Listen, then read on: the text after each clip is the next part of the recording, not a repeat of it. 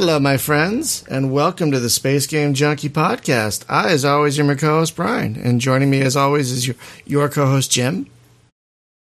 Always. As always. And always your co-host, Hunter. I mean, am I, though? As much as you can be, you know. All right, yeah, well, fair enough. And as always, your co-host, Spaz. Brought to you by the power of nostalgia. Today's show brought to you by rose-colored glasses. Rose-tinted glasses. They make everything look pretty. With pixels. Tonight, everybody, we're going to hop in the old DeLorean and go down a trip memory lane. Where we're going, we don't need roads. Way back. Well done. So, folks, you can thank Hunter for this topic because I'll admit I've been a little lazy, and we don't have really. I'm working on some guests. I have some irons on the fire, but yeah, right now we're going to do some topics. So Hunter came up with this topic, and the title of this episode is called "Can You Go Home Again?" We're going to talk about games we all played when we were 20, and we tried to play them, and like our memories of them, and does the memory hold up to the reality? So I thought we'd do age before beauty and start with oldest to youngest. So Jim, you are the oldest. You are 48? 47. 47. Yes. You're going to be also the most beautiful. So either way. Don't hate you because you're beautiful. Yes. That's right. So what year was it when you were 20? Oh, that would be 1990. Pooh. So you are 3 years older than me. So which games what games do you think about when you think 1990? Strip Mahjong. It's fair. It's a thing, right? So what was going on then? Like Super Mario 3, I think, was happening on the Nintendo. Wing Commander came out that year. Yeah, Wing Commander. I remember like walking into Electronics Boutique in the mall, and they had. It's like, oh my god! Oh, it's not on the Amiga. It later did come out on the Amiga. Did you watch the video that I put up of playing Wing Commander on the Amiga? I didn't have time. Sorry. Yeah, dude. Oh yes. Go in the chat there. I timestamped it to like right there where the guy that's playing it is shooting. And you can see it's clearly 2 frames a second. It's brutal. And that's Amiga 500 trying to play Wing Commander that I'm sure people paid full price for that. Wow. So then I played it on a neighbor's PC and I was like, oh God, it's time for the Amiga to go because it's that. But there's that other game that's in there that is called Epic, and Epic is pretty amazing. That's from Ocean, yeah, that was a great game. Yeah, and did you play it on PC? I assume, right? Yes, I never had an Amiga or anything. It was just like the graphics were super smooth, right? Because Amigas, I was used to like low frame rates, right? You'd be playing Falcon at like 10 frames a second or whatever. But the things that were like specific made for the Amiga, like I think the game that sold the most Amigas was FA-18 Interceptor.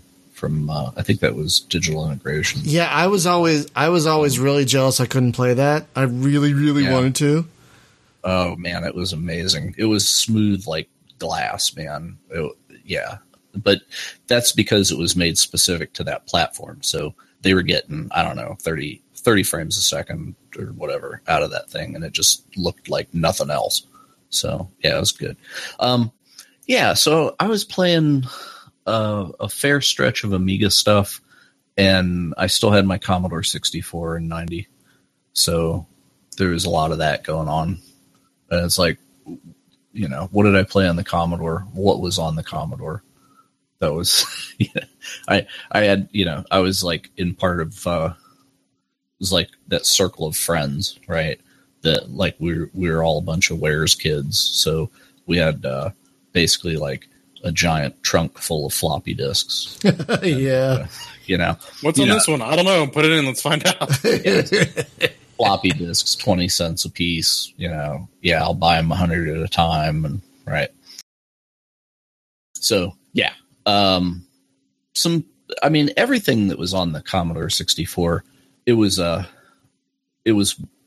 very much a product of its time, right? Because not a lot of the stuff had a lot of depth that was super arcadey. And then you get over into the Amiga, and then you're actually able to play some stuff like Falcon and whatever over there.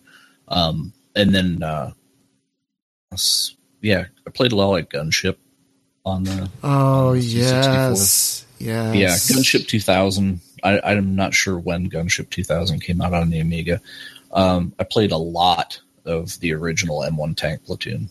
I played an embarrassing amount of that. So, and it was great. And it didn't matter that it was a really low frame rate because it's a tank. You go slow anyway. Yeah. Yeah. And there was this one tank game. I think it was called Armor Command or something.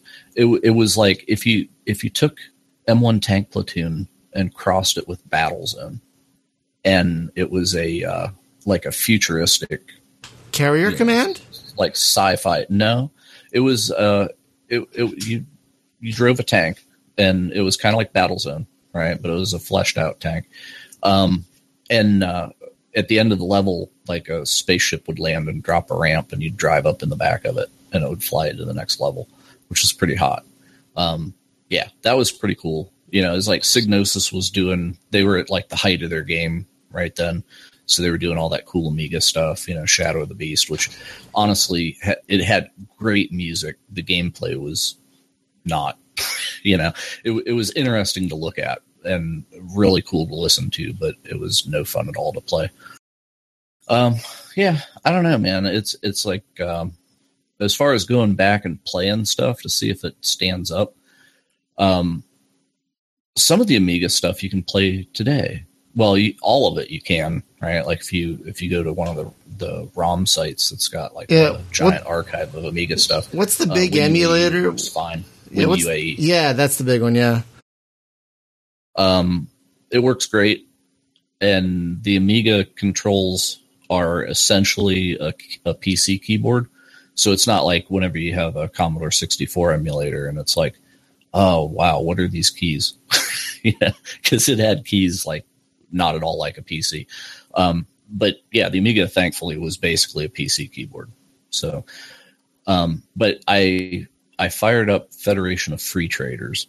So they had the original Elite, and it was more like Elite Plus because instead of being wireframe, it was actually shaded polys. Right. That's the first. That's the first version I played. Yeah, I remember Elite Plus very fondly.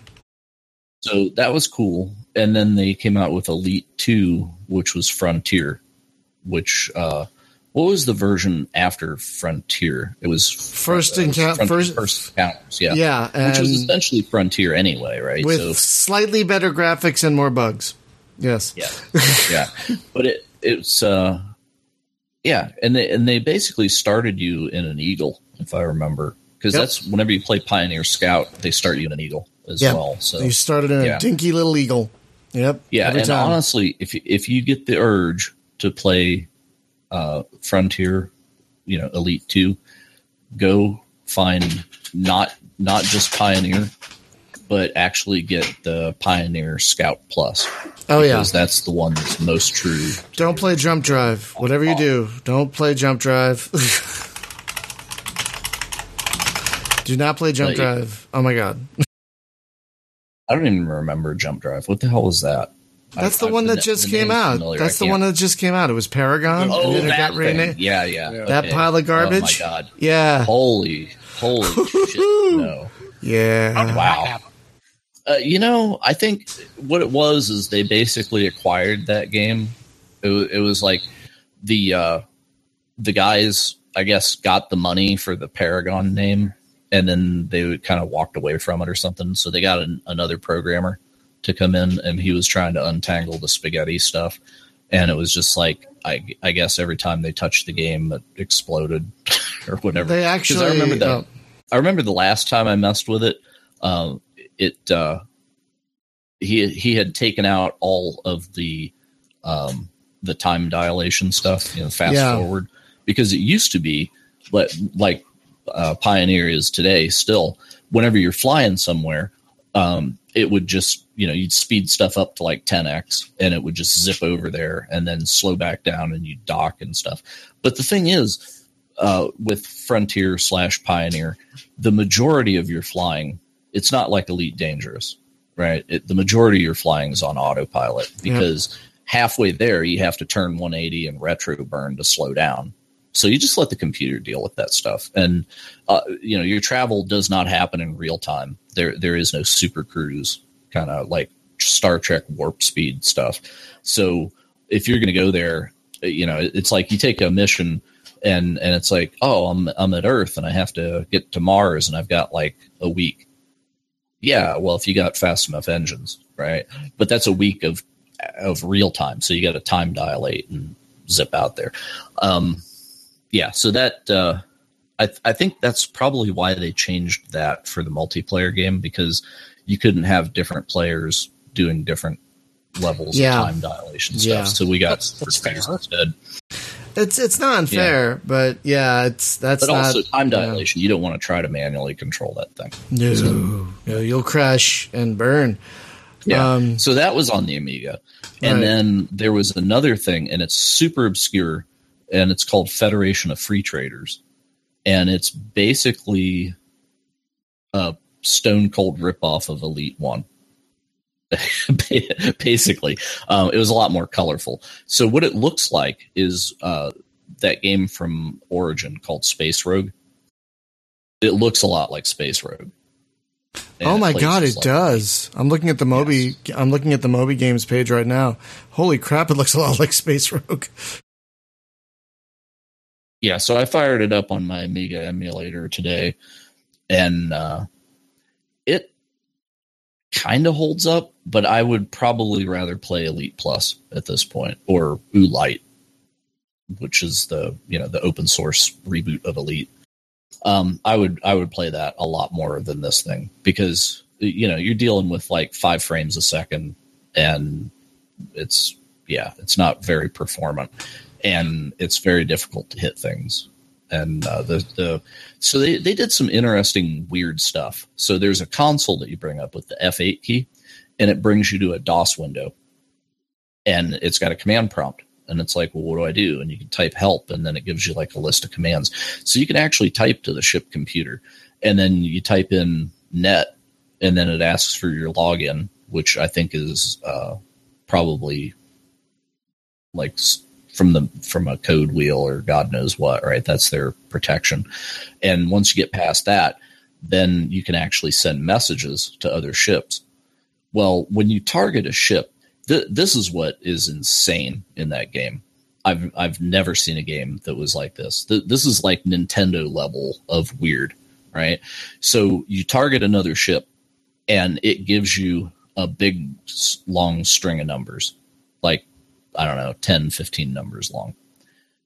And then if you open the computer terminal and you hit T, it's talk, and then it asks for a phone number. And you put that ship's number in, and that opens comms to that ship. And it's like, seriously, you have to type like a 14-digit phone number to actually open. It's not like, oh, I targeted the guy and then I just hit comms. That would be too easy. You actually have to put their phone number in. It's like ridiculous. According to Moby Games, the player pilot can get tired, and if that happens, you will skim a planet or two? Not familiar with that. I don't know. I don't live long enough to get tired. I'm instantly dead in that game. Oh, and the map is really weird too, because it's much like Elite, where it's got like this giant solar or galaxy map, right? And then there's actually galaxy drive, so apparently you can jump galaxy to galaxy as well. I never lived long enough for that either. But it's chuggy and clunky, and Elite is the much better game, which is how I felt at the time too. It's got 8 million planets. Wow. That's a lot of planets. That's a lot. It's got 8 quintillion planets, all with individually crafted pixels that are alive. I'm going to have to add this to my list of games. Sean Murray. Never mind. I'm going to have to get Win UAE and try this. Seriously. This sounds like something I need to at least try. Yeah, I'll hook you up with a disc. It's like $400K or something. Oh, God. It's and there's a guide and stuff. The site that I went to, they had the manual, they had the key card, and they actually had the strategy guide, which was a walkthrough, step by step. Do this through like the first 10 missions in the game. Oh, because there's actually story missions that, like the first mission is to jump to this other star and dock and turn in just a message, right? You're a courier. And then the second mission, because they're going to give you a mission. Oh, that's the other thing. To find out what your mission is, you have to open that computer terminal and then dial up to Galnet. Odd that they called it Galnet. So you dial up to Galnet and then you call Federation of Free Traders, and then they fax you the mission that you're supposed to go on. And then you need to write that shit down, or you're going to have to log in there and call them back and be like, hey, what was that again? So God. Yeah. And they give you coordinates. So you have to go into the map thing and bang in the coordinates to know where you need to jump to. The days when you had to write stuff down on this actual game paper came with a notepad or something. Honestly, I like those games. Yeah. What's weird? Certain charm to that because it doesn't hold your hand. So there's a group of RPGs on the Nintendo DS. I forget what they're called. They start with an E. And when you're playing them, you actually have to draw the map because, you have the stylus. Oh, right? Etrian, I believe. Screen. Yeah. Etrian Odyssey. But to me, that's kind of ridiculous. Why do I want this so tedious that I have to draw the map down there? Because it's every time I take a step, then I got to be doodling on this thing. So this game's going to go. Because it has a stylus, and you're supposed to use the second screen, and yada yada yada. I tried playing one of those when I first got my 3DS, and I couldn't deal with that. Where this kind of stuff comes in handy though was games like Myst or Riven, right? Oh God, yeah. I remember in Riven once it dawned on me because I got the collector's edition of Riven when it came out. And it came with an empty notebook, and I was like, "Well, this is interesting. I guess I can have a journal or something." And I'm playing the game, and I'm like, "All right, I know what that notebook's for now." You gotta write shit down. You have to figure out the whole numbering system. There's a whole numbering system in the game that you had to decipher because you needed it. Right. Oh boy, yeah. I've never actually had to put in an NPC's phone number before so that I could call them ship to ship. That's hey, Space Girl, what's your digits? You up? New number, who dis?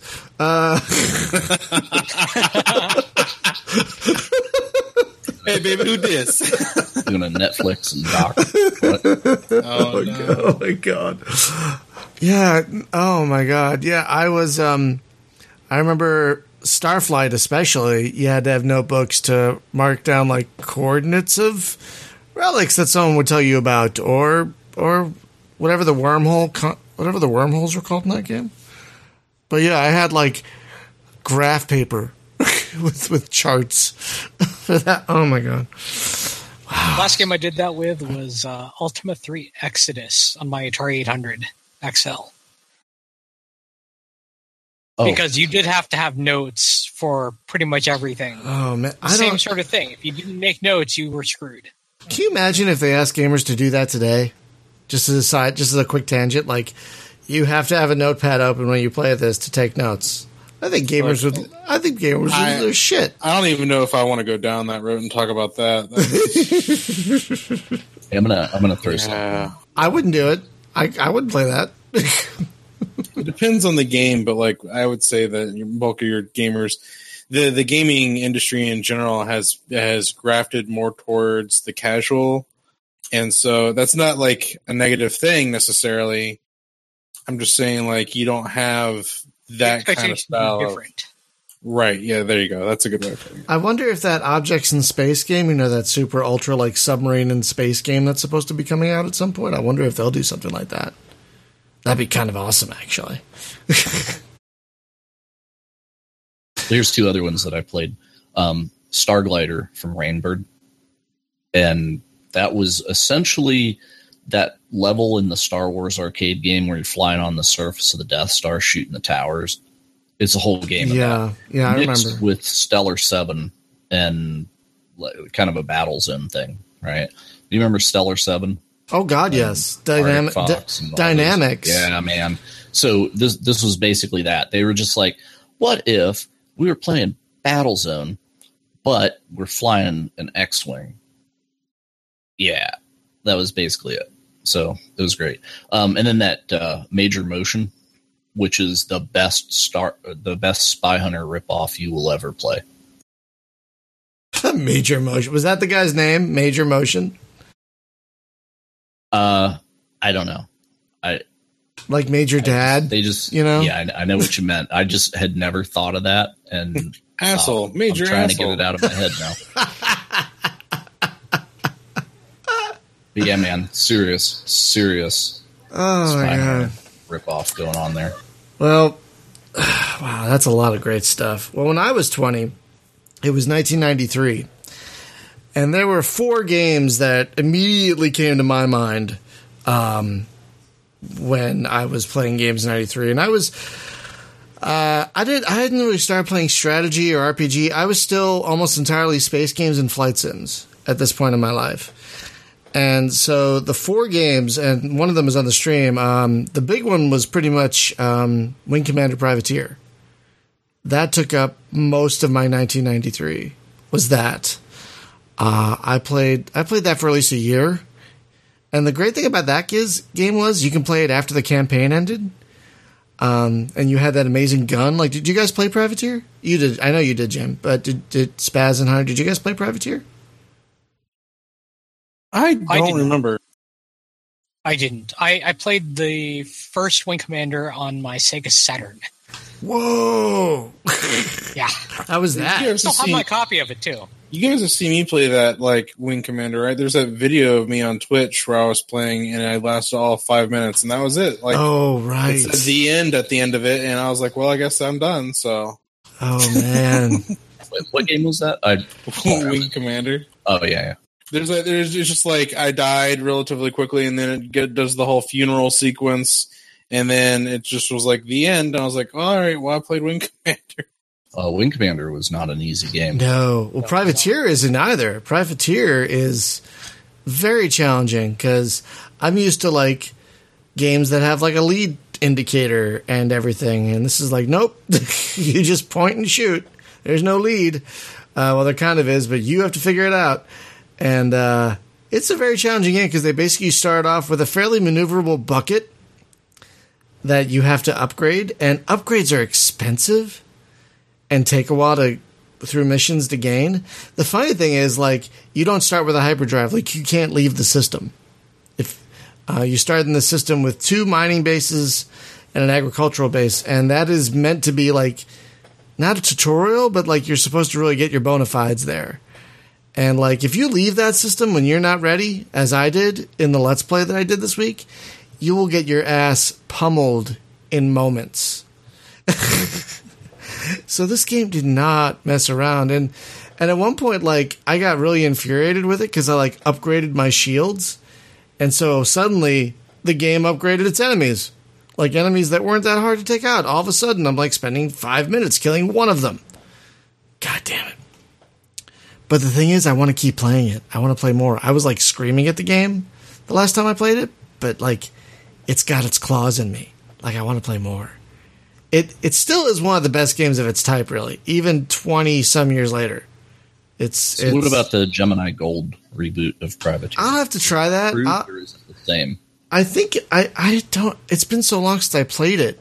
I'll have to, like, you know what I should do? Definitely playable. That's for sure.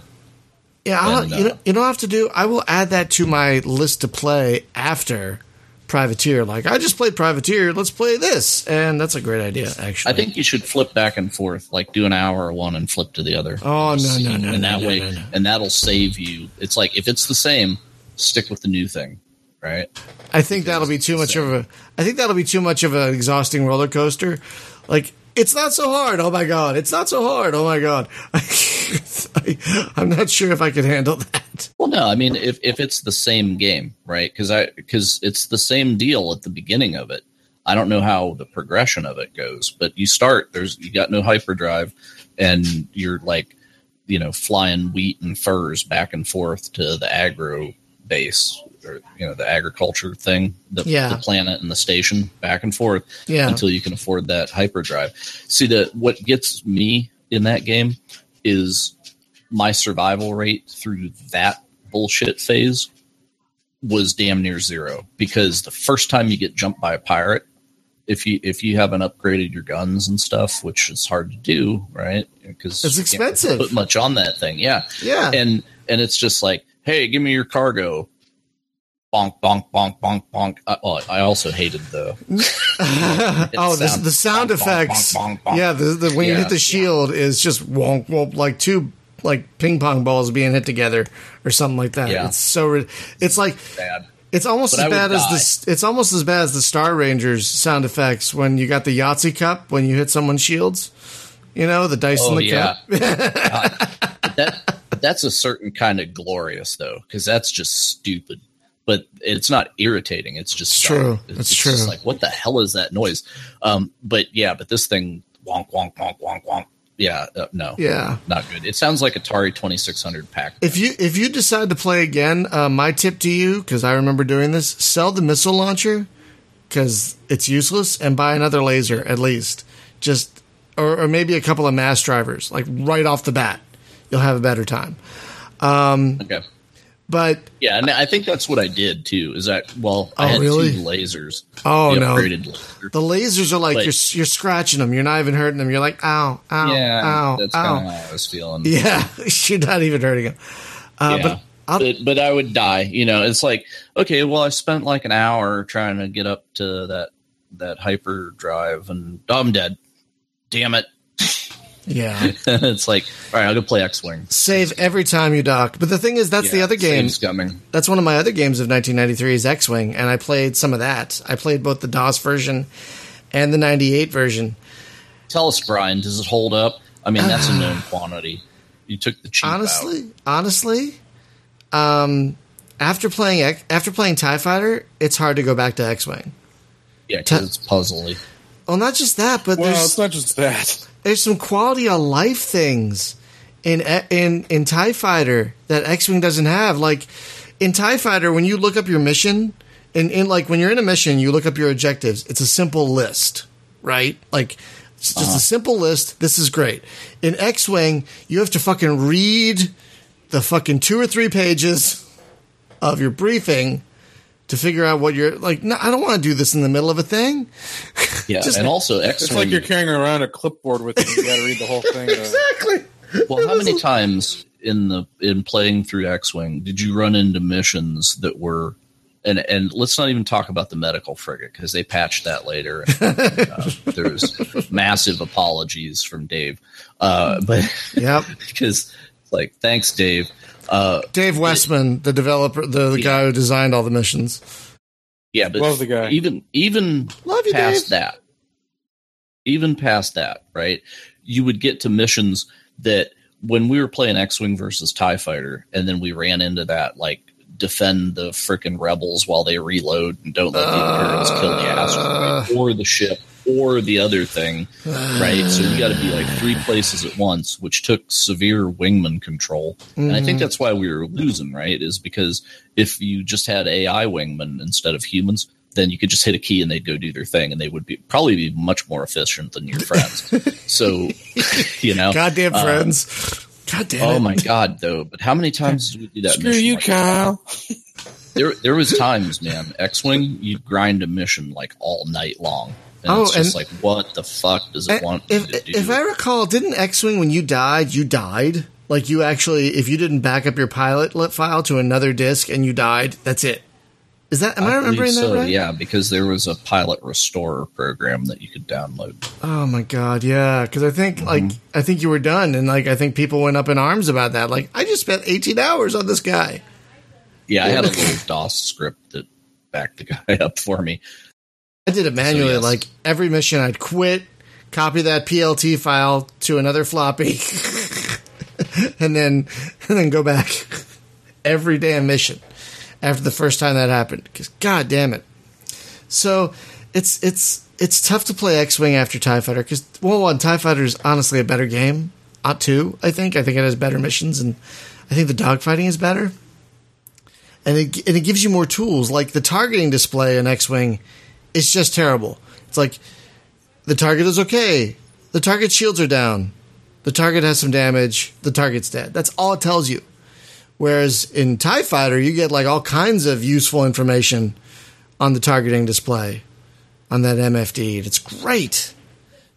So they learned a lot, I think, from X-Wing to TIE Fighter, and it shows. But now we're going to get into flight sim territory. Another flights. I played two flight sims a lot in 1993. The first one was Tornado, Digital Integrations Tornado. Did you play that one? Did. Yeah. The most interesting thing about Tornado was whenever you had to time your strike packages. The mission planner. They flew like different routes and stuff, but you had to make sure that everybody had the same time on target. Yeah. But spaced out enough that they didn't collide with each other. Exactly. So that was the interesting part. The actual flying, whatever. I enjoyed Flight of the Intruder more than that. Oh, Fly of the Intruder was great. That was another great one. But that's where I learned about mills.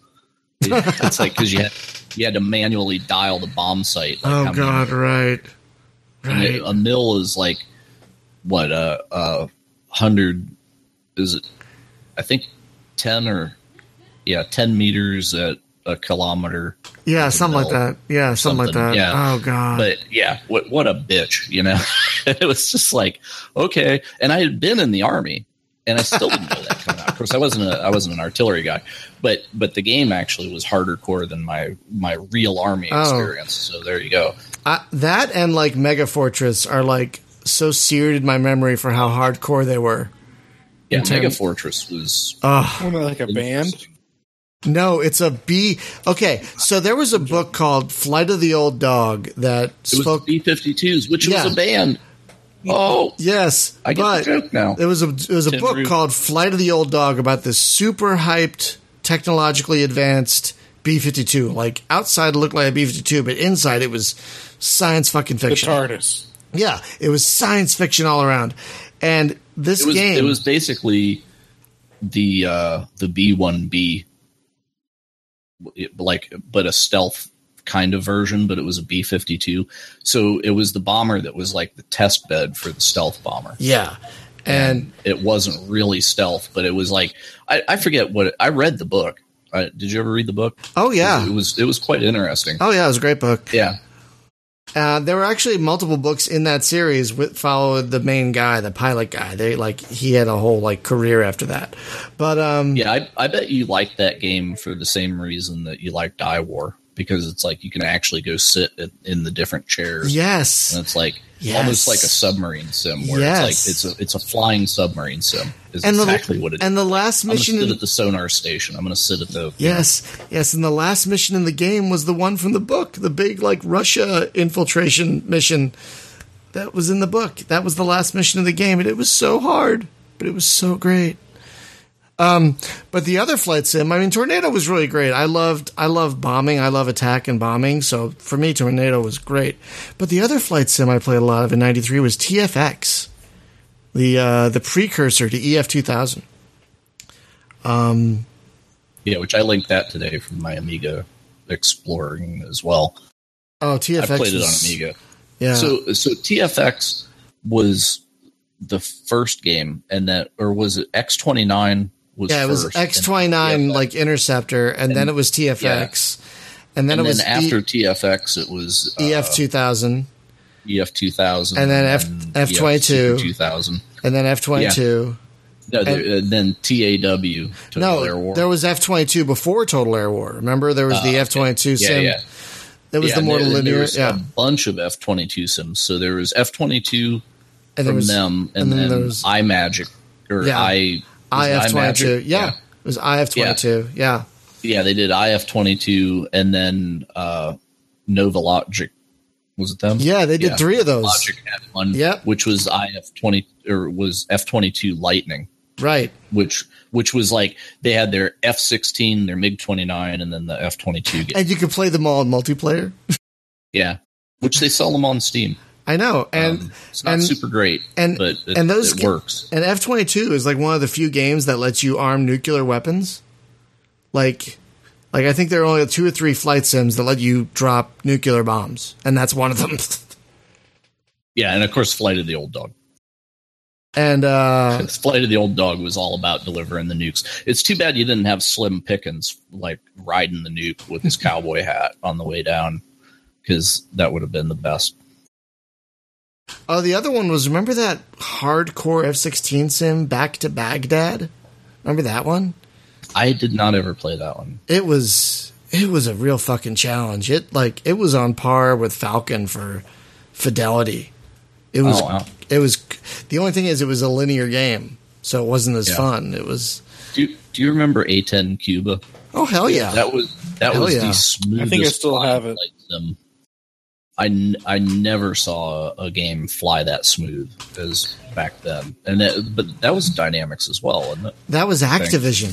A10 Cuba was Activision. It was Activision. Dynamics had 2 of their own A10 games. There was like that was A10 Tank Killer 1. A10 Tank Killer, and then like A10 2 Silent Hunter or something.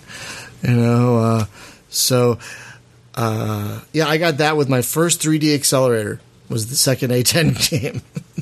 Oh, wait. No, so Sierra published it. Yeah, but it was Dynamics who developed it. Yes. Yeah. Yeah. It was a damn fine-looking game for that day. Oh, God, too. yeah. It was That gorgeous. was another game that I could play at blazing 5 frames a second on my Amiga.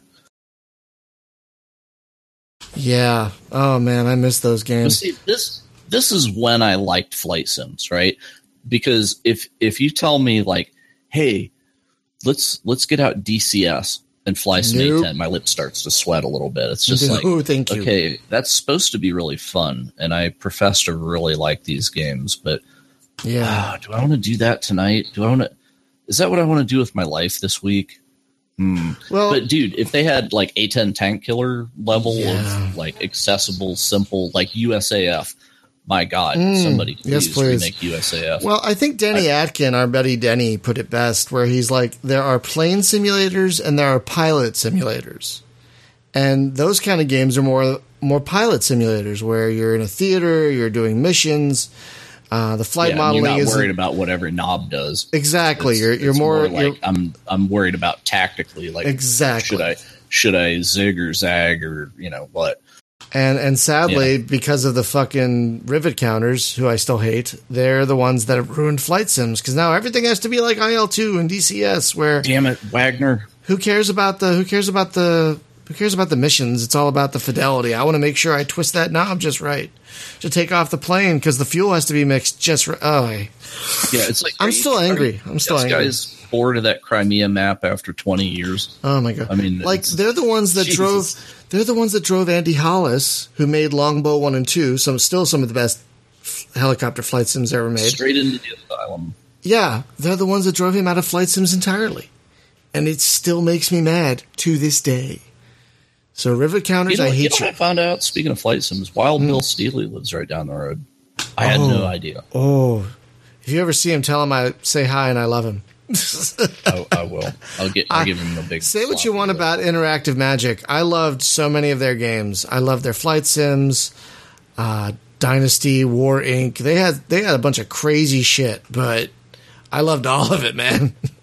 I love their stuff. You know what I ought to do is because I know where their office is, right? I should just go over there with like a dice cup full of dice and just like rattle it and just be like, I'm hitting your shields. I doubt anyone would know. I doubt anyone would know what you're talking about. But yeah, I know. But and then I'd be in jail, probably. But those are my games from 1993. So, Spaz, let's move on to you. Well, you were 20 and what? Oh, what? What year did USAF come out? I was 97, I think. Hang on. Oh yeah, that was U.S. Navy Fighters 97. Never mind. Well, what year are you talking about for you when you were? Oh, USAF came out in 1999. U.S. Navy fighters and all that. That was like 97. Yeah. Jane. Yeah. Okay. That was much later in the game than I thought. That was one. That was their last one, wasn't? No. There was that. There was that World War II one, but that was like, it was that and F-18. I think were their last. Okay. Like, So what year was yours? 93. 93. Yeah, I was 20 in 93. Yeah. And there's XCOM makes the list as well. I could not. I liked XCOM, but it was too hard for me. And I started playing it years after the fact because I wasn't into strategies. I wasn't into strategy games. Back in one. That's a hard game to go back and play. I got into strategy games, but that came out much later. Yeah. No, I got into strategy games later, like 95, 96. So like the first strategy games I played were like Heroes of Might and Magic and Master of Orion 2, which are really great things to start with. You know, yeah. Ascendancy, I think, was my first 4X, actually. And I started a little later, and I missed a lot of strategy games. But anyway, so Spaz, you were 20 in, 99? Right? That was an amazing year. Oh, my God. Free Space 2. Hello. But what were the games that you really recall playing in 99? So my first pick, I actually played its arcade version, and my first pick is, well, it's kind of an odd one, so let me just toss that out there first. It's Super Puzzle Fighter 2 Turbo. Was that like the Bubble Bobble, or was that the Match 3 game? That was so it was kind of like Street Fighter meets Columns. Yes, I played that in the arcade. Yeah, and there's a place near me that had an arcade, and that's where I played it. Columns played a lot like Dr. Mario, right? Because it wasn't shapes like Tetris, but it was just like like two things stuck together, or well, yeah, you'd match. It was sort of match 3, but then you drop. Well, at least in Columns, it was you drop 3 gems at a time, and you could rotate between which gem was on top and bottom. And you were stuck with wherever they landed. That was the classic Columns. Now, what made Super Puzzle Fighter 2 different than that was that you had color gems that you could drop. And then you had what were called crash gems. And if a crash gem hit its own color, it would take out everything of that color that was directly connected to it. So you could build big boxes of gems and make massive combos. And then what that would do is it would send garbage blocks over to your opponent's side. So that's how you would attack. Now, I played a lot of that back then. See, I always wondered how that worked. Like, I thought maybe you were actually charging up their moves, you know, like they would automatically kung fu each other. But that's actually part of it, is the way that you would make attacks is by using those crash gems. And so the bigger the attacks and the bigger the combos, the more damage you would do, and therefore the more blocks you drop on the other side. So what would be interesting? Have you played like Puzzle Quest? Yeah. Right. So it's like you have different spells, and depending on what color things you match, it powers up different spells. Right. So it's like, I got this much red mana, I can throw a fireball. Oh, I was going to get to that actually. Okay.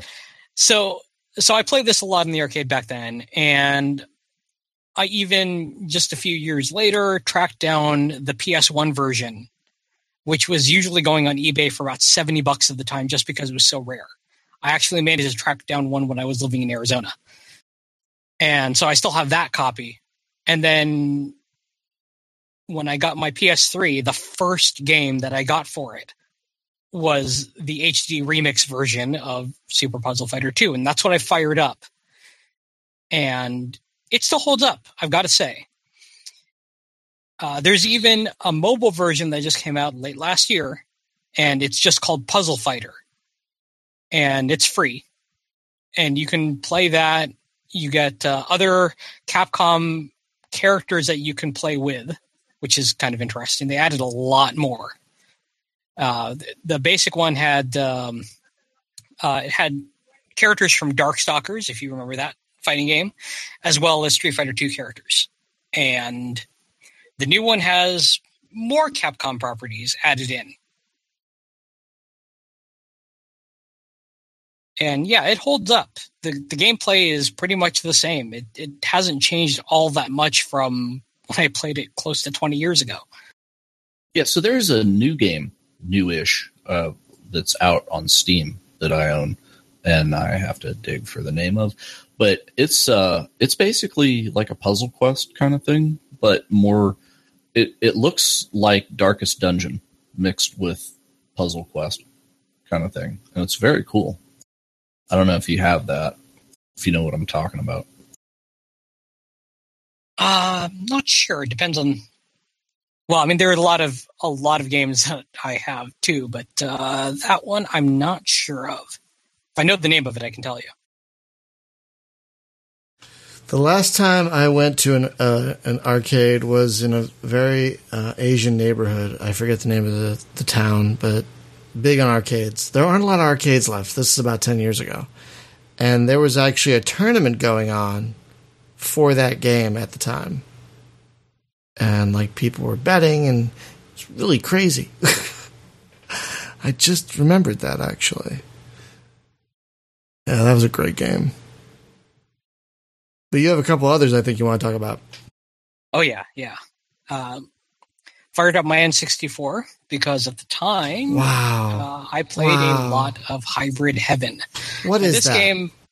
It's highly obscure now because it's all right. Here's the concept: take a JRPG turn-based combat system where you have to build up energy to make your attacks.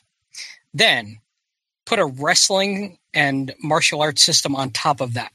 So depending on where you're standing in relation to your opponent, or depending on whether or not you've got them in a different type of wrestling hold, you can do different attacks. Okay. Then on top of that, you put in a sci-fi plot about aliens who have tried to take over the world governments, starting with the US, and replacing politicians basically with these genetically enhanced and Manchurian candidate type characters. It sounds batshit insane, doesn't it? What the crap game is this? Hybrid Heaven. I've never heard of that. It's kind of like, it's almost like Rogue State or something. I thought Rogue State was actually like a legit game until I had like a giant mutant chicken walking. Yeah, apparently aliens are trying to. Apparently, the aliens are trying to replace the U.S. president with a clone, and you have to fight these aliens in a wrestling. So you've got these different types of enemies to fight that are genetically engineered, and depending on how you fight them, you gain different moves.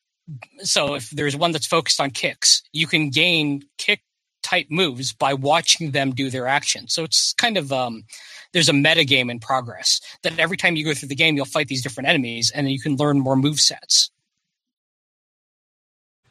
You can stack up to 5 types of attacks at once, and then you unleash these combos. And depending on how you take out your opponents, how efficiently you take them out, how many combos you pull off, that adds to your score at the end of the game. Now, the game itself was just so unique.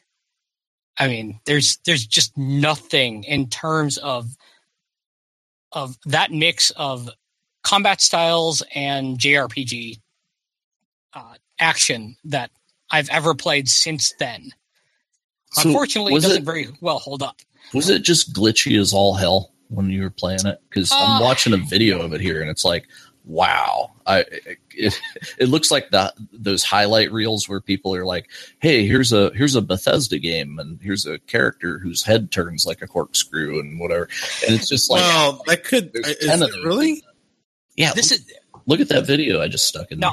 Now, Hybrid Heaven is one of the very few games, one of the first games actually that supported widescreen, and you could get better graphics if you used. And I'm talking about on the N64. Let me clarify that. There were other widescreen games on it, but that was one of the first ones that did it. But it could also be enhanced with that little like graphics cartridge you could plug into the N64 and get better video RAM. Yeah, you could get slightly better graphics with it, but it was still buggy. Yeah. And I have this to say, has to be emulator problems because even Superman on the N64 wasn't this bad. could be. I've never seen a game on a console be this bad. Yeah. You go to like 5 minutes in and it's just wackadoo. Like I don't I know. In fact, speaking of whacking, the one guy looks a lot like he's whacking it because he gets that like glitch in his arm. Yeah, like, this is. I'm looking at the video now. It's emulator problems because it was not this buggy. Yeah. Okay. I was supposed to say. Yeah, there were some weird bugs with it, I have to say. But in its defense, if another company had taken that same sort of combat system and then updated it, it would like actually perfect be awesome. Made by the guys that made Yakuza. That's kind of what it looks like. Okay, that's close. Yeah, unfortunately, the game just does not hold up because it just can't. It's 20 years old and almost 20 years old because it came out in 99. How did Conker's Bad Fur Day not make your list? Were you not I didn't play it until 2000. Okay. So although I had played it, I still have my copy. I just didn't play it until later. That is a choice game right there. Oh, it is a choice game. Yeah. It didn't come out till 2001, apparently. Wow. It's amazing that got made. That's all I'm going to say. Well, it's amazing it got made for Nintendo. That's what I mean. Right. Well, it could have happened anywhere else. It's rare though. I mean, the company Rare. Couldn't they like the kind of humor in that game was shocking for a Nintendo game.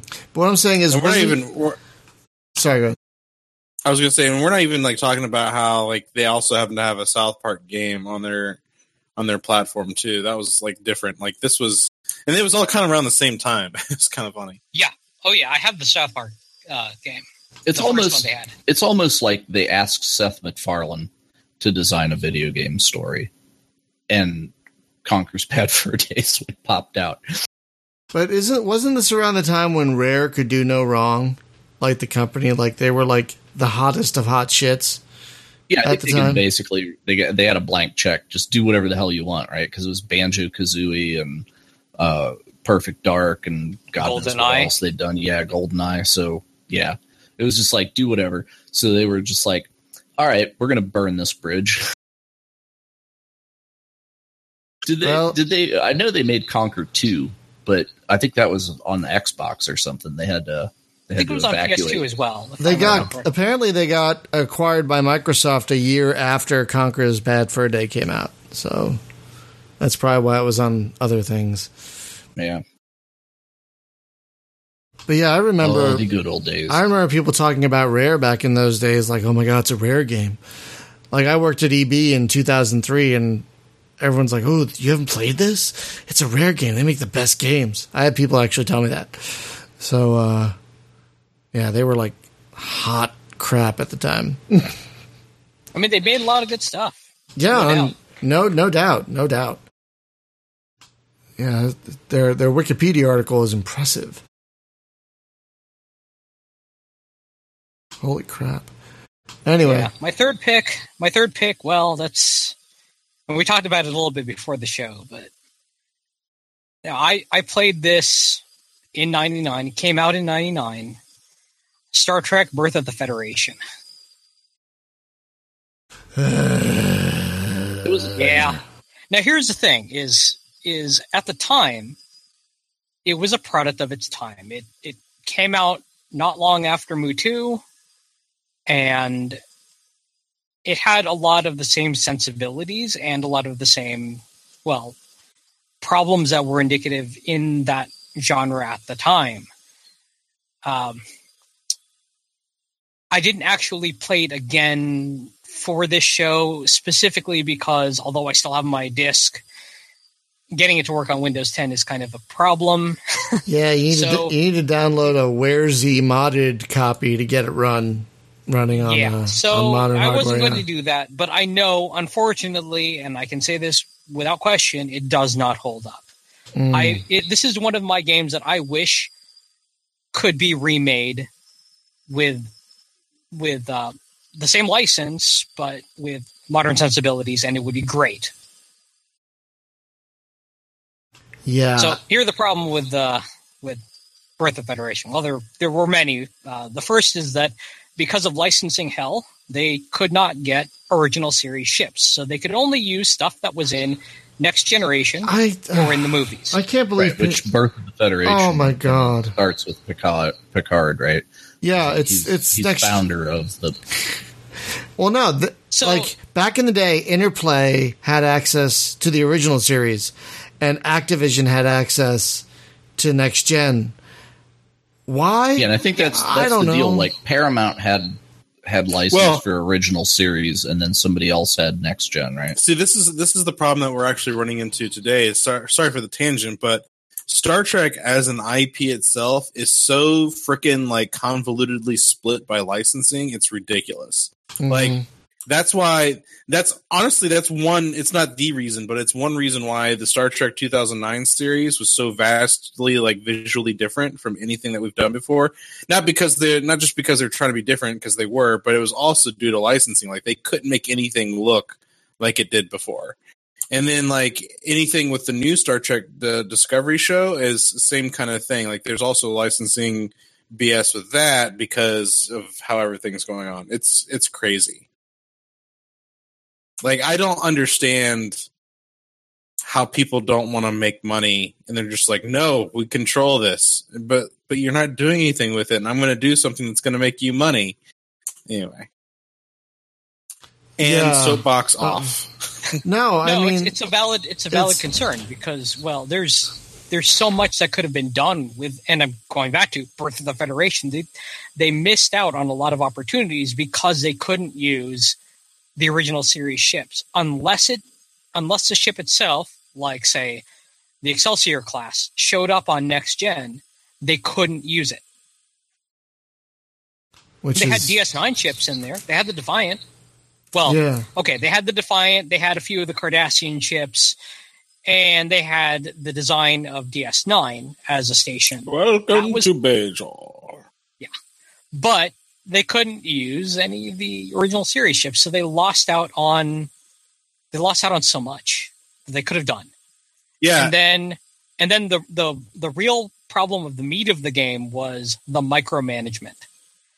So to lay this out for you, every turn you had to manage your colonies just like with any other 4X, except that it took forever to micromanage because you didn't have a canonical list you could go through and say, okay, well, this is what this is building, this is what this is building. Okay, cool, I don't have to worry about that.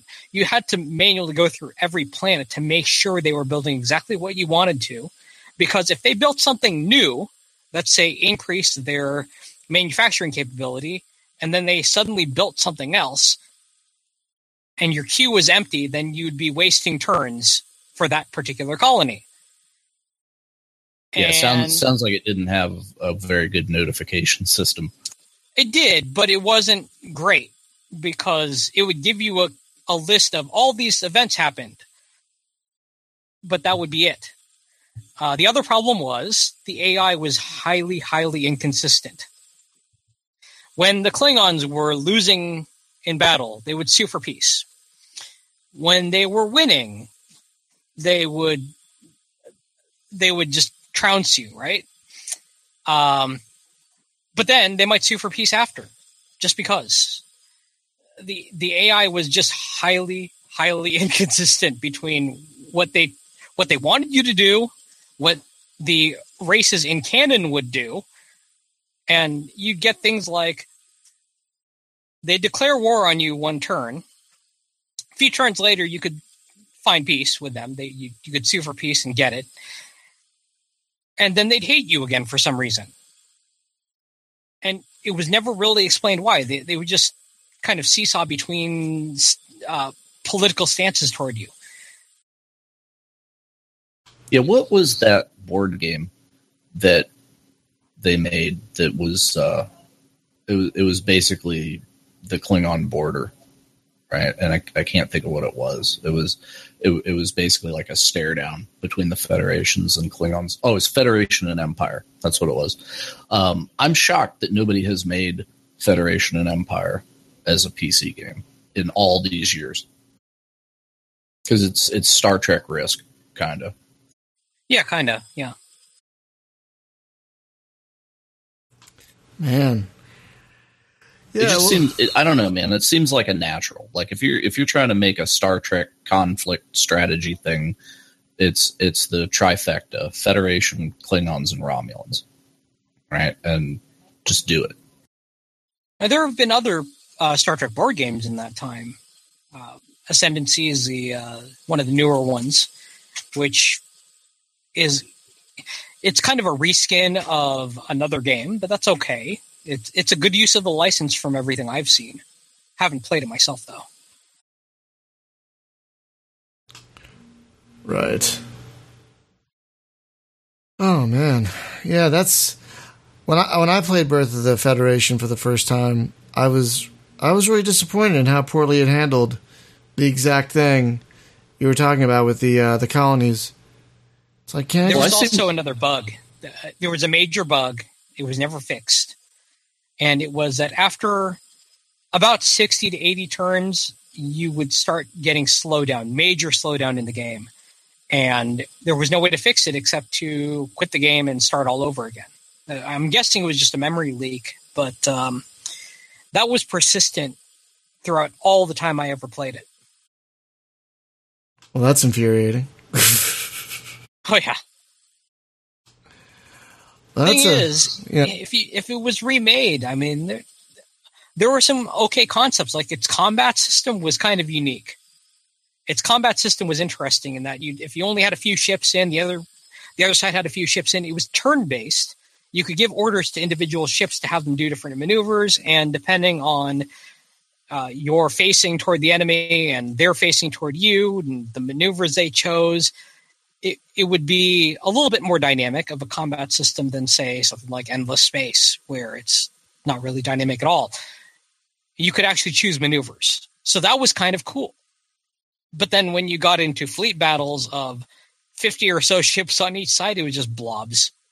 You could give orders to individual types of ships, but just say across classes. You could have your destroyers try to flank, for example, or you could have them joust with a specific class of enemy ship, but trying to give individual orders in that, oh, hell no. No. It sounds like the 3D battles in Star Wars Rebellion, kind of a similar thing. Like, the strategy game is fairly solid. The tactical stuff is kind of garbage.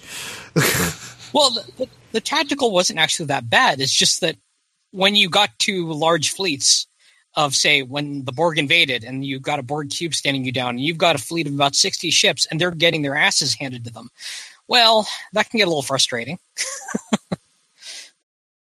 That's true. Oh, that's a good mix, though. Consoles and PC. So, Hunter, you were the youngest among us, and you were 20 in 2007? Well, I technically turned 20 at the end of 2006, but like that's December, so we'll just call it 2007. All right, you have the same birthday as my wife. That's right. That's right. She is also 31. Yeah. No, she's a little older than that. You dirty dog. You have that 2006 Christmas bonanza there. It's really, people were like, oh, you're like a December kid, so like it must be hard with Christmas. It's still early enough in the month that it's separated. Like I've never, I never felt that. I'm saying not about that, but I'm saying that is the holidays is when all the games, the AAA shit drops. So you actually get 2006's AAA drop as well. Well, I didn't really look at the 2006 though. I was specifically looking at 2007, and like in that 2007 year, I mean, boy howdy, I could easily have done 2006 stuff too, but 2007, Jesus, like, so as a 20-year-old, I was pretty stupid. I was technically living on my own, but like Dad in his somewhat infinite wisdom decided to give me a credit card. And it was for emergencies only, if I ever needed to bail myself out of a situation. But boy, did I use that thing a lot at GameStop. It was an emergency. I bailed out my need for video games. Oh man! But that aside, I always paid him back. Yeah, in 2008, you were like, "Where is that guy?"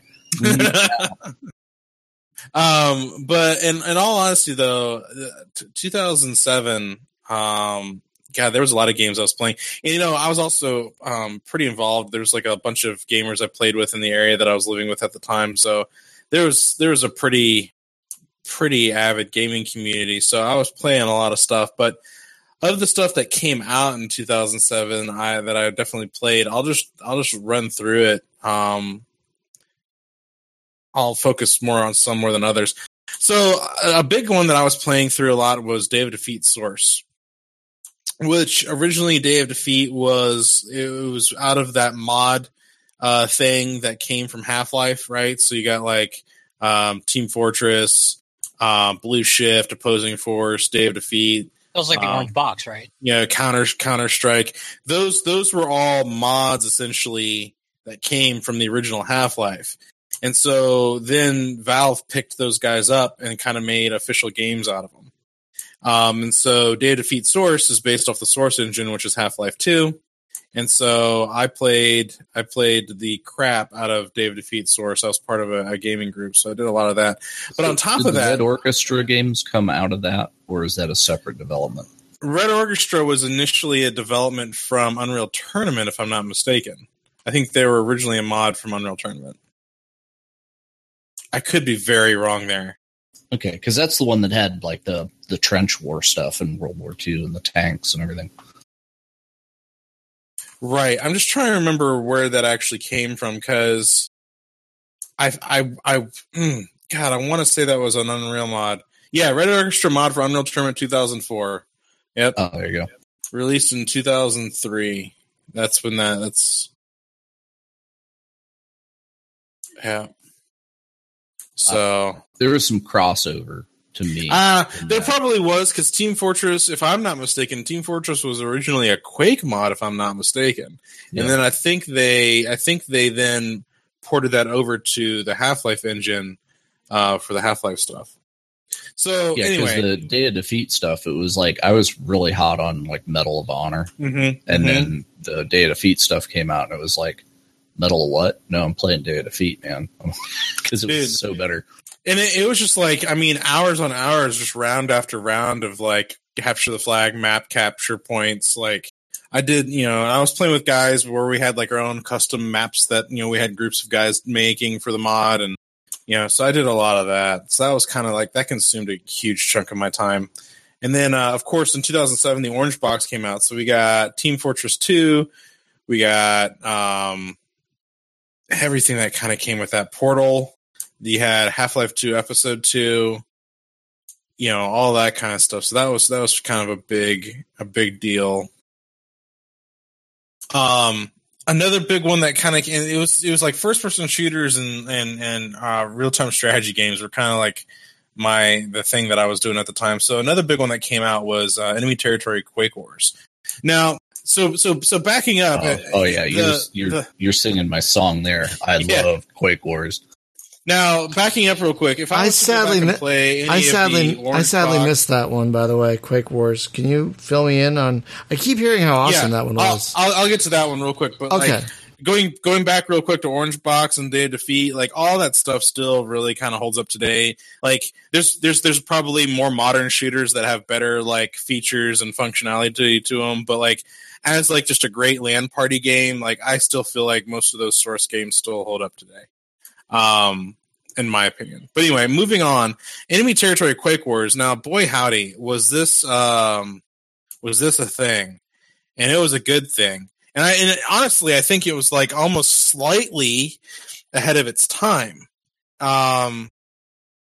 because you get a lot of this kind of gameplay today in other games. Like, I mean, you talk about like what Battlefield 3 was doing, Battlefield 4 did. Yeah, did it come out about the same time or slightly before Battlefield 2? Battlefield 2. I think Battlefield 2 was 2005. Okay, it was right after that then, because it essentially it was the Quake version of Battlefield 2. It could have been a Battlefield 2. Yeah, Battlefield. God, I'm so good. It was 2005. You're Damn, right. I'm good. Damn right. So Battlefield 2 kind of had that thing going, and then like Enemy Territory kind of picked up on that same kind of gameplay mechanic. So essentially, for Brian and those who are not inducted into this, it's essentially you got your two teams, there's vehicles, there's capture points, and essentially it's like map control. So like you're trying to get all the way to the other end of the enemies, like to the other side of the map, and control the whole map. Each team's trying to fight for this, and you have different types of vehicles. You can spawn in different spots, different classes. And if you were ever like a fan of like Quake in general, it was a nice like upgrade from Quake 4, if you will, to this. Because Quake 4 I didn't think was all that great of a game. It was all right. But like Enemy Territory Quake Wars, and like that was like LAN parties right there. Like we'd wares that shit to our friends, and we're just like, you're playing with us. As a matter of fact, I don't even think you needed a key if it was just for a LAN. Like I think like you only needed the key to get online, but other than that, you could install it like on all your friends' computers, and they could play locally. And you didn't even need to. You didn't even put in a key for it. Can you still play today? There is a community for it. I think Jim and I hopped into it about 4 or 5 months ago. Yeah, there's like a weird brew of mods that and patches and shit that you have to put on it that I could not figure out. And there's really not a lot of people there to help you. But I saw, they had a server that had like 40 people on it. So they're playing it. But I got my fill just playing against bots, because the bot stuff in there is multiplayer. So. It's good. Yeah, the bot plays good. So if you ever want to have like a fun, just like single player playing against bots, it's a good time. And the bots can be annoying. Like they can like in their challenging kind of way. Well, they shit talk you too. Which is that's right, they do, because that's kind of like the realm of like Unreal Tournament and Quake. Bots would talk shit to you.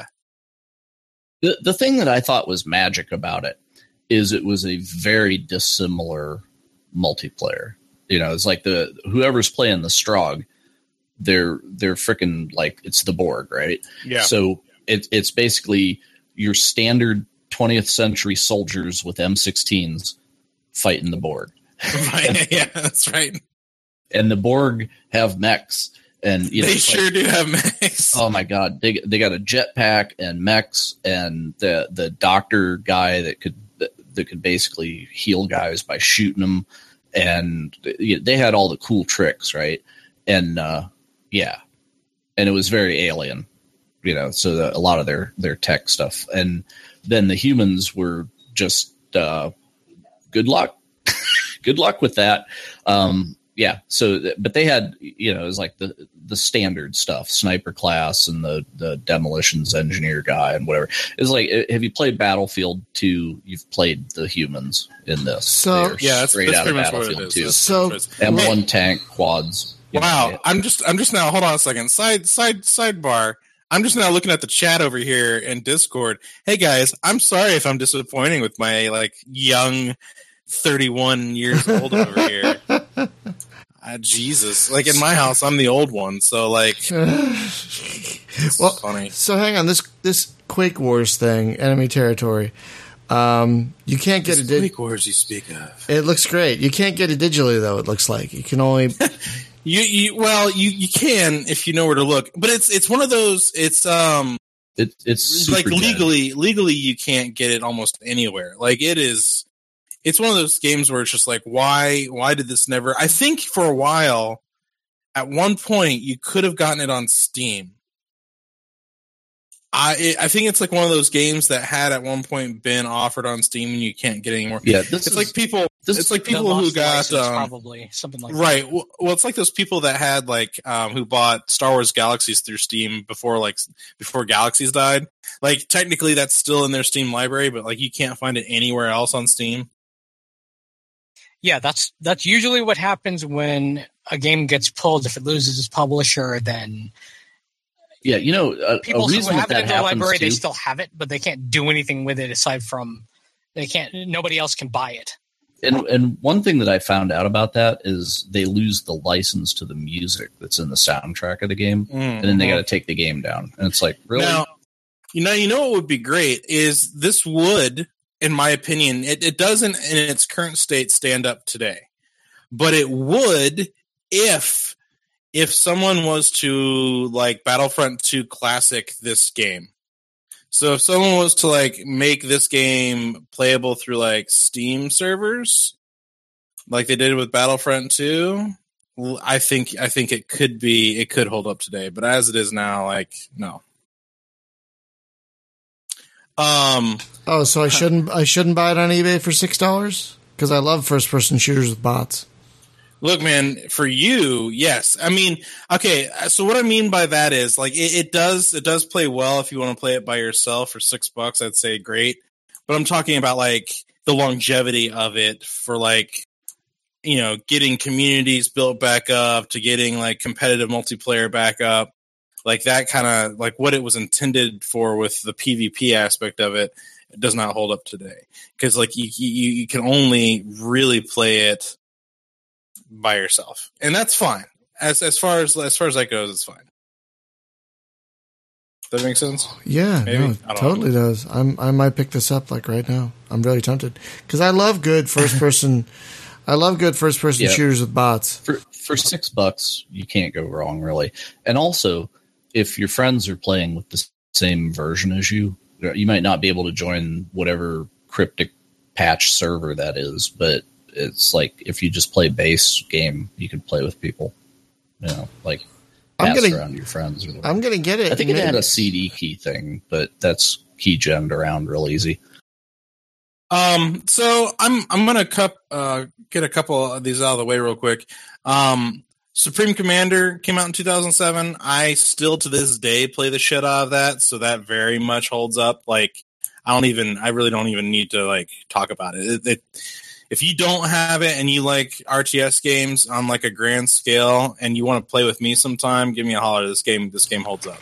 Yeah, it really does. It holds up really well. People still play that one. People still mod that one. Like, there's that Ashes of the Singularity, and people are like, why would I play this? I have Supreme Commander. Why would I play Ashes of the Singularity? Supreme Commander Forged Alliance. Supreme Commander Forged Alliance came out a little bit later, but like Supreme Commander, hell of a good time. I love it. So I'm just going to go ahead and chuck that one off the list. The other one is, as far as RTS is on here, I have Command & Conquer 3 Tiberium Wars. Now, Command & Conquer 3 Tiberium Wars was a more modern Command & Conquer that we had for a while. And it's a pretty basic RTS. There's nothing too overly complicated about it. The controls are pretty simple, and it still holds up to today. But like, I really don't have anything like glorious to say about it other than like, if you don't have it and you like RTSs, give it a try. You want something funny? I'd say it was the last good one. I think. Do you want to? Well? Yeah, well, I don't know, maybe because what was it? The Generals I thought was great. Generals was good, but what was the one that came after Tiberium Wars? Red Alert 3. No, there was 4, and then there was No. Command Conquer 4 was the bad one. I did not like Command Conquer 4. Yeah, no, I don't think anybody. But I think Red Alert 3 was all right. That's the one where you could shoot the bears out of the cannons or something. What was that? Like, you could actually use cannons to shoot pandas or something like that. Or grizzlies, I think. Yeah, it was something weird. I just remember I was like, that's funny. So that one wasn't too bad, but I think 3 was the last, and 3 added a third faction, which was kind of interesting. Yeah, you had the the alien Japanese faction. It's kind of Well, no, I'm interesting. talking about I'm talking about Command and Conquer 3 Tiberium Wars added Sorry, alien yes. alien faction. Yeah, I was thinking Red Alert 3 for a second there because they did have that. It's kind of interesting to bring that one up because I just played it for the first time recently. I heard the expansion has a meta map mode, like some kind of global. Yep. It's called Global Conquest, I think. And I never. You talking about for Command and Conquer 3? Yeah. Yeah. It's a pretty good time. Kane's Wrath or whatever. Yes. So I loaded that up the other day and I was playing. I'm like, this is actually really good. I'll play the base game before I do this, I think. So I actually, because I own that, Origin had like the 18 set, what was it? Like you can buy like for $5 every now and again, like every Command and Conquer game. They have like all like 15, Yeah, so the big pack. Yeah. Now to address Firmin Ace there in the chat, Subcom 2 was definitely not living up to the hype. And the unfortunate part about the Supreme Commander series is after Forged Alliance, the license went to Square Enix, I believe, because they like teamed up with THQ or something like that. But Square Enix did so, and it was definitely not on the scale that the first one was. Now with some mods and some tweaks, it's a better game than when it first released. But yeah, Subcom 2 is, if you don't have it, don't bother. Moving on from Command and Conquer 3 though, World in Conflict came out in 2007. Now here was a real-time strategy game that fascinated me because I got the collector's edition, and the collector's edition came with like a chunk of the Berlin Wall in it. Yep. And like a certificate of authenticity and all that other crap. But like it came with a chunk of the Berlin, and so like the premise of World in Conflict was, for the campaign mode at least, like, what if the Berlin Wall didn't fall, the Cold War actually escalated, and Russia and the West actually went to war? And so it kind of like picks up in that like mid to late 80s time frame, and it's essentially you're battling on U.S. soil, defending U.S. soil from a Russian invasion, a la like God, what's the name of that movie with the kids? Red Dawn. It's very Red Dawn, like not new Red Dawn, like old Red Dawn. So it's very much like. Well, that was John Milius, so that. Oh yeah, same guy. That's right. Yeah. So there's that, and then the style in which it played. So instead of building up like resource gatherers and all this other stuff, you had like a point system that you would use to call in for more troops or more vehicles, tanks, and stuff like that. And the control scheme was very much similar to that of like a first-person shooter almost, when you're controlling the overview of a 3D map. I'd say as far as like a game, it's definitely not broken. Like you can still play it today. It's easy to install. It was even given away for free last year. Yeah, it was even given away for free last year. I would say though that as far as complexity, it's very simple though. It's a very simple game. There's nothing. It's not a lot of. It's not. I wouldn't venture. It's definitely not like your StarCrafts. That's for sure. Or your Command and Conquers. And then I'm going to skip. Call of Duty 4 Modern Warfare was probably the one of the best Call of Duties that they ever did. Had a great story, and they even remade the damn thing. So they got that going for it, as well as BioShock 1. They remastered BioShock 1. Those both came out that year, and I played the hell out of those as well. So, it was definitely a big year. I mean, I think 2007 was also the year that Halo 3 came out. So there's like a lot of games that came out that year. But those were pretty much the ones that I played through the most. And 2007 was also the first year that I got my taste of a little game. It's not a big deal. But it's this little thing called EVE Online. I don't know if you guys have ever heard of this. It's a little thing. I think they call it an MMO. I'm not sure. I kid, of course. So like, that was the first time I got into EVE Online, and then I didn't fully really get into playing EVE Online until late January, early February of 2008. But the account and character that I made back in 2007, I still have to this day. So,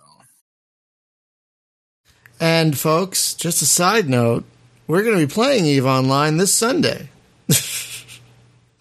That's right. I have recently started playing again for the first time in 6 years. Started a new character, and I've become a little obsessed.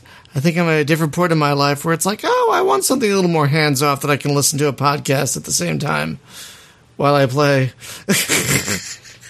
Yeah, it's a good time. We got ourselves a nice little corp in there. I've actually pulled out one of my alts from one of the big nullsec alliances, and I'm going to bring him back out to where our corp has its headquarters, and we've been running missions out there and just having fun. So if you guys play or haven't played in a while, it's definitely free to play. They've made a lot of changes for free players to be able to get in there and have a good time. I highly recommend giving it a shot. There's way more things for you to do, or at least find things to do. The agency add-on that they've made it available is really nice because you can find all the different PvE content that's out there. So, right, and yeah, I'm much more enjoying it now than I ever did last time I played. It's much better for new players. Let me tell you that. It's much more. Yeah, that guide thing that they build in there is very handy. Yeah. Yes. And sorry, go ahead. I was just gonna say, like, on top of all of that, like we do have other online like groups and different games for Space Game Junkie. So if there's a game that you're playing and you're wondering if Space Game Junkie has a thing involved in it, just give us a shout out. We'll let you know. I can tell you that we've got stuff in Star Trek Online, which we're not really too deep involved in right now, but I mean, if people got interested, I'm sure we could spin that back up. We have EVE Online. We have like our own StarCraft 2 group. So there's a few others out there. So if you guys, I think we have them in some of the emulated MMOs of the Days Have Passed. I think, what was it? We have something in, don't we have something in Jumpgate or something like that? Or yeah, we have something in Jumpgate. Yeah, something in Jumpgate. So, yeah, we and technically we have something in Elite, but I have something in Elite. Yeah. Could we go a whole show without saying it? I don't know. We also have something in Star Trek Online, apparently, from what I'm. Yeah, that's what I just said. Yeah. Oh, thank you. I missed it. Yeah, I apologize. I have something in Elite. I finally got my Anaconda. Right. I did. Oh, I'm flying it right now. So let's talk about the winner of our contest. Yes. We had a little contest that Spaz thought up, where people write in their story about their nostalgia, and we choose the winner. And they get a game that we talked about. And from I 20 wish. years ago. No, we had a lot of great entries. I want to thank everyone for who wrote in, but the winner is Eric Schrader's just flat out love letter to Metroid Prime 3 Corruption. Like, this this is a heavily detailed, just passionate love letter to this game. I'd never played any of the Metroid games. Metroid Prime 1 was a hot time, dude. It was good. Yeah. So this was Metroid Prime 2? 3. Or 3. So that's the Wii one, right? No. I think, or was it? It might be. Okay. I'm not 100%. Yeah, because the Wii one made all the difference, right? Because then you could aim with the nunchuck thing. Yeah. Oh, that makes sense. That actually makes a lot of sense. Well, yeah, but like it wasn't like it was bad on the GameCube, though. Oh, it wasn't bad, no. And in fact, if you have an Oculus, that's perhaps the best way to play it. It was on the Wii, by the way. Yeah, no, I just looked it up. Sorry. Have you seen the video of people playing it in VR? It's ridiculous. It makes me want to do it. It's ridiculously awesome. Yeah, well, they said like the whole the problem of getting kind of motion sick. But because you have the helmet visor there, it kind of grounds you in, you're in a vehicle or something. So then you don't get barfy. So maybe that's the key with moving around in 3D games like that. They don't have to do that lame ass teleport thing that they've started doing, but just give you like a helmet or some frame of reference that's stable. I don't know. I don't either. But yeah, so what does he say about Metroid? Oh, I'm going to post it on the website if I get his permission. It's huge. It's a huge love letter that I'm not going to reread right now because it's long. But it's great. It is utterly great. And if he gives me permission, which I hope he does, to put it up with the show notes, it's definitely worth a read because you can just tell by the way he writes that he loves this do it game. like BuzzFeed. We'll just put one paragraph per page. Oh, and God. Please hit next to go through the slideshow while we spam you with ads. I hate those so much. I hate those so much. So this game's 20 years old, but you won't believe what it looks like now. Oh, sorry. So, folks, just a couple quick programming notes before we wrap up. Thursday on the LAN party, we are going to be returning to Gene Shift because it just got a massive update to its progression system, and we are 4-player. Yeah, if either of you guys can make it, because I know you both own it. If either of you guys can make it, that'd be great. I was playing through that single player, so it's like nothing. It's different, right? Because there's the joy is in multiplayer. Oh yes, and I have to say that very, very honestly. Yes, the joy is in multiplayer, and we'll discover it as I did, as Brian and I did the last time we played. Yeah, because here it's kind of like don't get shot, shoot first, and it's sort of a top-down stealthy Metal Gear kind of thing with some ridiculous physics. Yeah, but I can see multiplayer if you respawn freely. And you don't have to Oh, they changed the progression system. So now what happens is that if you die, you lose money. And you use money in order to buy your weapon upgrades. So you can find them in a mission, and that unlocks them for purchase. So you actually, out of mission, you use the money that you've saved up over time to actually buy those upgrades, and then you can purchase them within a mission. It's sort of like what Dead Cells does. You can find stuff, and then it's in your meta. But to actually use it, you've got to pay to unlock it. So you basically you unlock it in the store to buy. Pretty much, yeah. Okay, I can live with that. I need to check that out again. Then I had some fun with it, but it was just it didn't encourage me to stick to it. No, but everything. I mean, I'm telling you, everything that's fun about that game is its multiplayer. And when we do co-op as a campaign, you'll see. You will see. I can guarantee it. Yeah, it is. It is such a freaking blast in multiplayer. Oh my god!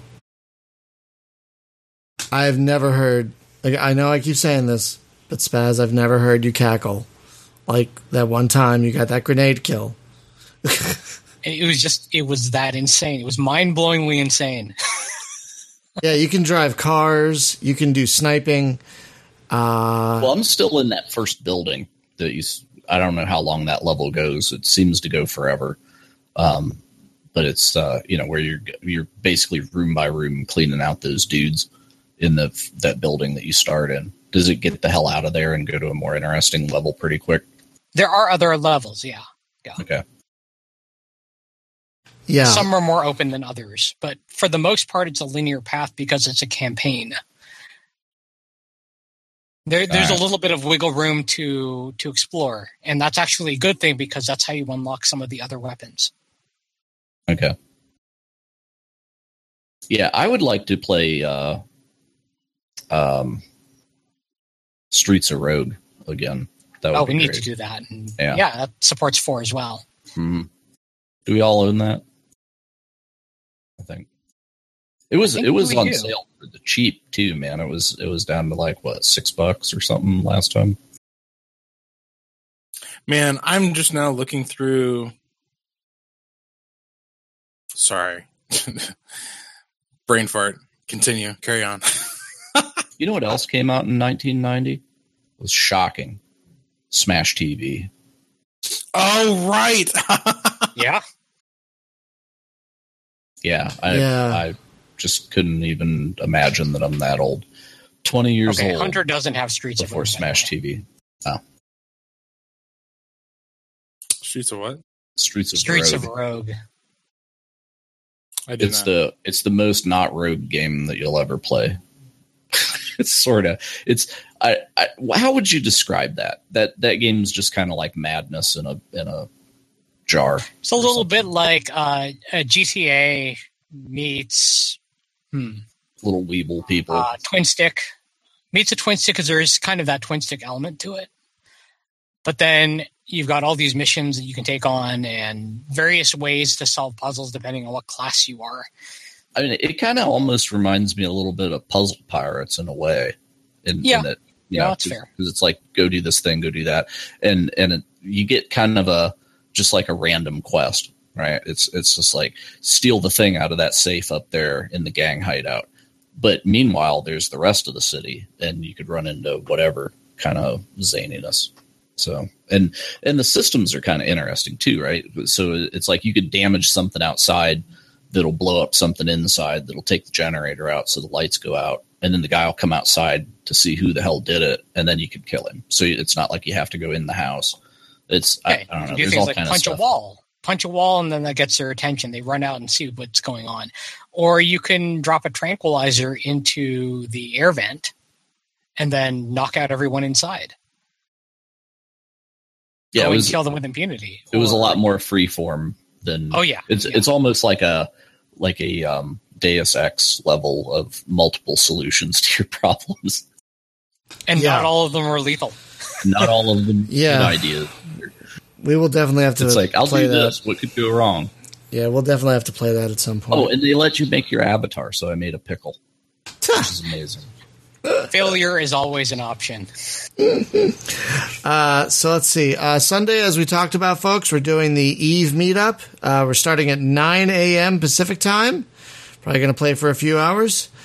Not sure what we're going to be doing yet. Maybe some exploring. Maybe some, I don't know. Well, I'll talk to Hunter about that. He knows the game a billion times better than I.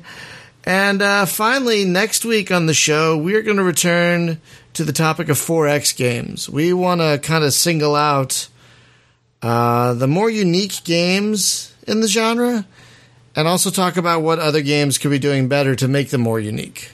When I think of 4X games, I think of Apollo. Never mind. When I think of 4X, I get the sensation of standing on the sun. An effervescent breeze through my wing, through my hair. Because they have beer on the sun, so I've heard. I've definitely wondered if there's beer on the sun myself. Hey, did you guys see? I put a link to this place that they'll do Xbox 360 controllers, and they put, you send them like a picture that you want on it, and they will transfer the picture onto the 360 controller like permanently, however they do that magic. And I was just thinking, like, somebody here has to have a Roused Hour 360 controller because it would be the only one on Earth.